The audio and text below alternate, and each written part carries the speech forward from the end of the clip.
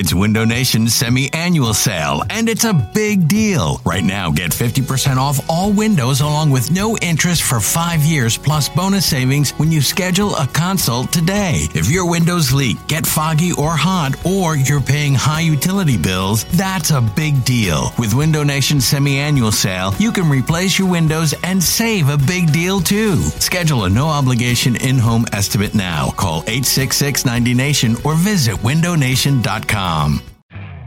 You could spend the weekend doing the same old whatever, or you could conquer the weekend in the all-new Hyundai Santa Fe. Visit HyundaiUSA.com for more details. Hyundai, there's joy in every journey. This episode is brought to you by Progressive Insurance. Whether you love true crime or comedy, celebrity interviews or news, you call the shots on what's in your podcast queue. And guess what? Now you can call them on your auto insurance too with the Name Your Price tool from Progressive. It works just the way it sounds. You tell Progressive how much you want to pay for car insurance, and they'll show you coverage options that fit your budget. Get your quote today at Progressive.com to join the over 28 million drivers who trust Progressive. Progressive Casualty Insurance Company and Affiliates. Price and coverage match limited by state law. Elijah, how are you, buddy? Thank you very much. There's some headphones there for you. You can speak right into the mic there. Yeah. And this is awesome. Bring an awesome dog. It's like a husky of some sort, obviously. Yeah. Awesome. So the oh my gosh, it's a beautiful dog. What's the dog's name? Storm. Yeah, Excellent. Elijah, first and foremost, how is the event? Did you get through a lot of autographs today? Yeah, it was great. People showed up. It was cool. It's always a pleasure just doing things like that, man. Yeah. It's not a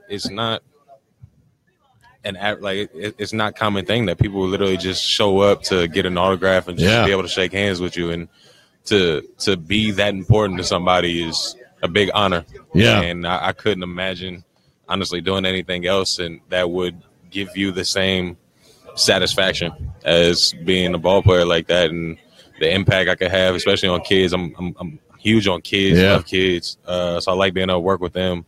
I like the impact I could have on their lives and everything like that. So, just having these fans, people who've been 30-year ticket holders, things like that, man, and being able to them to be that excited to be able to meet me, and me being in the position to. One dude told me I made his night, and it's just That's like awesome, I just came to like I don't see myself as being like surreal, right? It's like surreal. I don't see myself as being like, I'm this guy that's like, okay, that people would be like, it'd be crazy to meet him. Like I'm just a guy. Yeah, I'm just a guy with a husky, like hanging out. I just play ball because I love it, man. Yeah. It's not like I do it for the fame of it or to be somebody higher up. Like I'm honestly. I got the biggest blessing. I literally do what I love and get paid for it. Yeah. And it's just like, it's great. Well, and listen, like I think everybody can relate to that in whatever journey they're kind of going through. Because we're standing here with microphones talking to you, a guy that we admire, and we're getting paid for it. It's amazing to me, and that's worth the juice, like that to have and sit and just like you said, like that's probably more worth it, just as a human being of like, oh my God, I really inspire somebody just to. My game, my whatever, just what I love to do kind of comes and transfers through. Now, did you get the husky because of the school?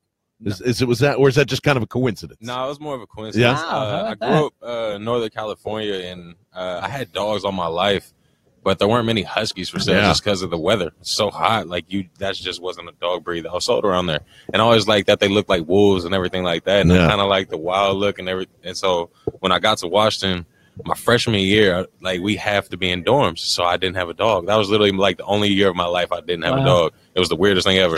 So as soon as I moved out, I was like, all right, now I'm getting a dog. Yeah. And saw her on a listing and just saw a picture of her, and it was literally the most adorable thing I've ever seen in my life. And I was like, all right, I have to get her. And I've always wanted a husky, so I was like, all right, cool. And then I got her actually a little bit early than she was supposed to be let go because the family was moving.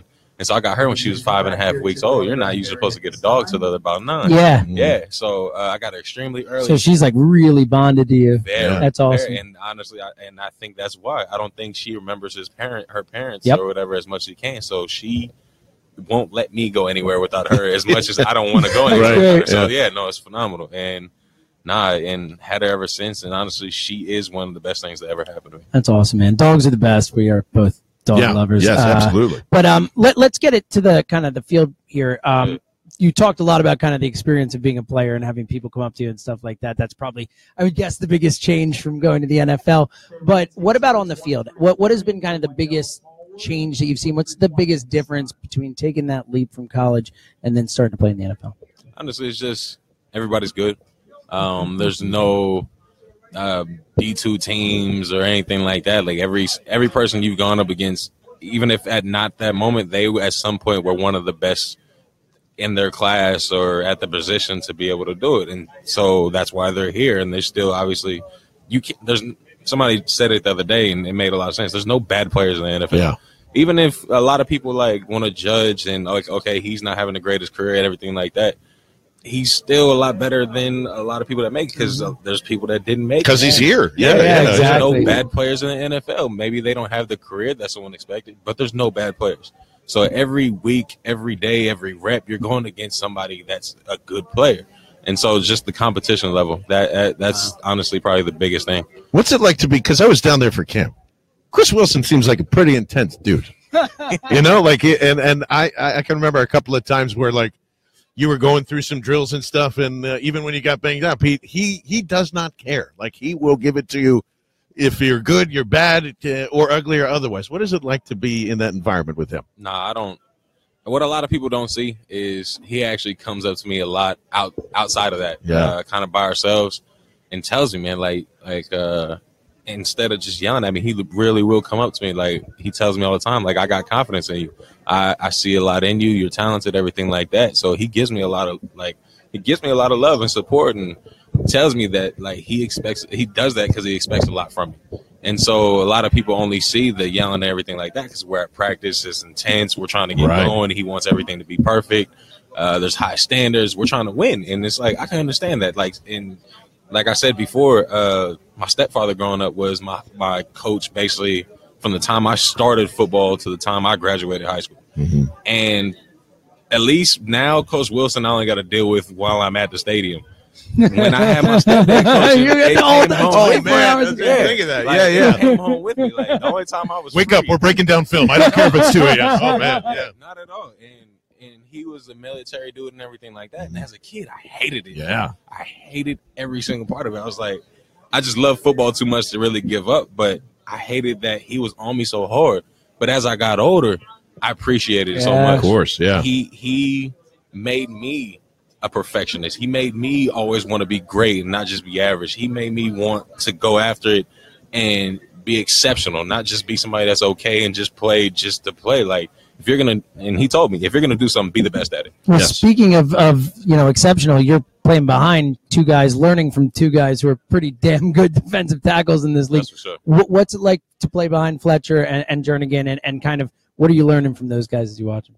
It's not just those guys, man. I mean, those are two of the best D tackles in the league. But I mean, you got Brandon Graham, Vinny Curry, and I got Bo, and honestly, even Derek and everything like that. It's just the group of guys we have in that room. There's just so much talent, experience, a mixture of personalities.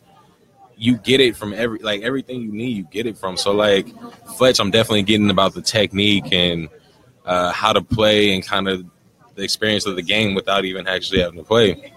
And then like just BG kind of has like the little bit of older veteran guy. He's like chill, laid back, goofy dude. And so he's kind of like teaching me more of the outside stuff, like how to carry yourself, awesome.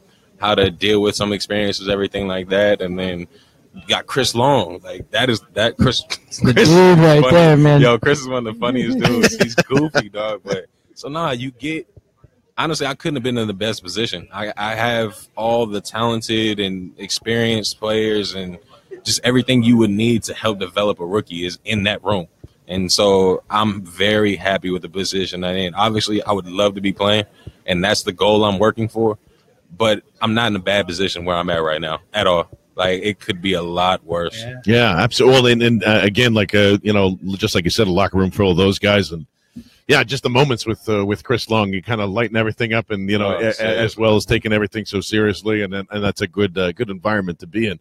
Now, I mean, I know with Destiny going down kind of does leave maybe an opportunity for you this week. I know it's a Friday and things can change or whatever, but Do you plan on being active on Sunday? Yeah, I'm hoping to get some playing time. I would definitely love to, especially for a home opener, everything like that.